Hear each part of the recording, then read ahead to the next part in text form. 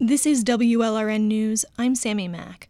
Every day, twice a day, Dr. Joan Muir's commute to and from the University of Miami Medical Campus takes her through Liberty City.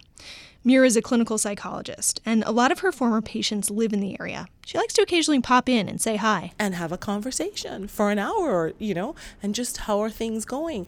And they would tell me, shootings that had occurred and where was safe and where was not safe. Muir runs the Brief Strategic Family Therapy Institute at UM, which develops counseling and treatments for families of troubled youth.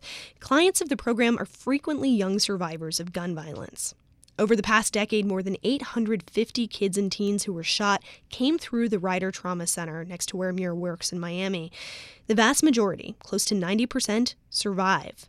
We sat down to talk about the mental health burdens these young survivors carry with them.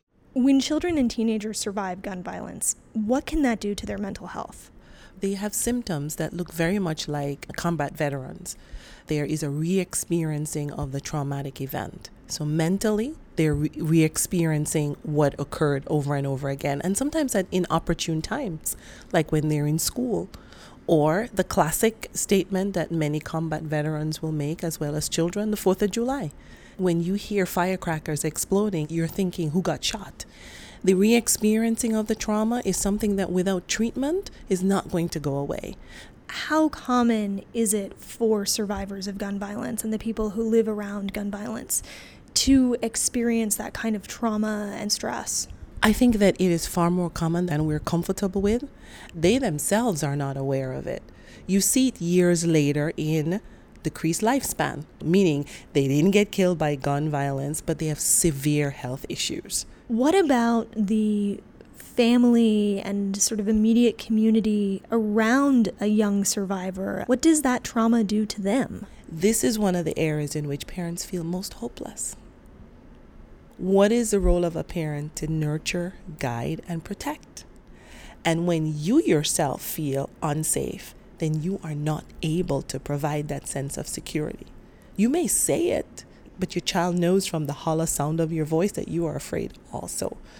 So we have children with a loss of innocence, because when you know that someone's been shot on your street, when you've seen police examining a dead body, that's very difficult as a child. And I know parents who say things like, I have never slept a good night's rest. How do patients in South Florida end up at the Family Therapy Center here? We actually train and develop programs inside of communities, agencies. And how they come is usually through referrals from either juvenile justice or from schools. At this point, we're seeing about 2,000 families a week. What does it cost to do this? This is the hysterically sad truth. It costs less than $4,000 per family. And to put a youth in juvenile detention is about $80,000 a year. How does the trauma of surviving gun violence impact the people who don't think that they know somebody who's been shot? Right. I would roll back to September 11th. As a nation, we were together in the morning of the event. But the people in New York City who lost their loved ones were in pain at a level that we cannot even imagine. And that is exactly what you're saying. The reality is that we're not safe if no one is safe. Because eventually the problems come to our doors in different ways. If nothing else, in our pocketbooks, in our taxes, or whatever it is we have to do for security.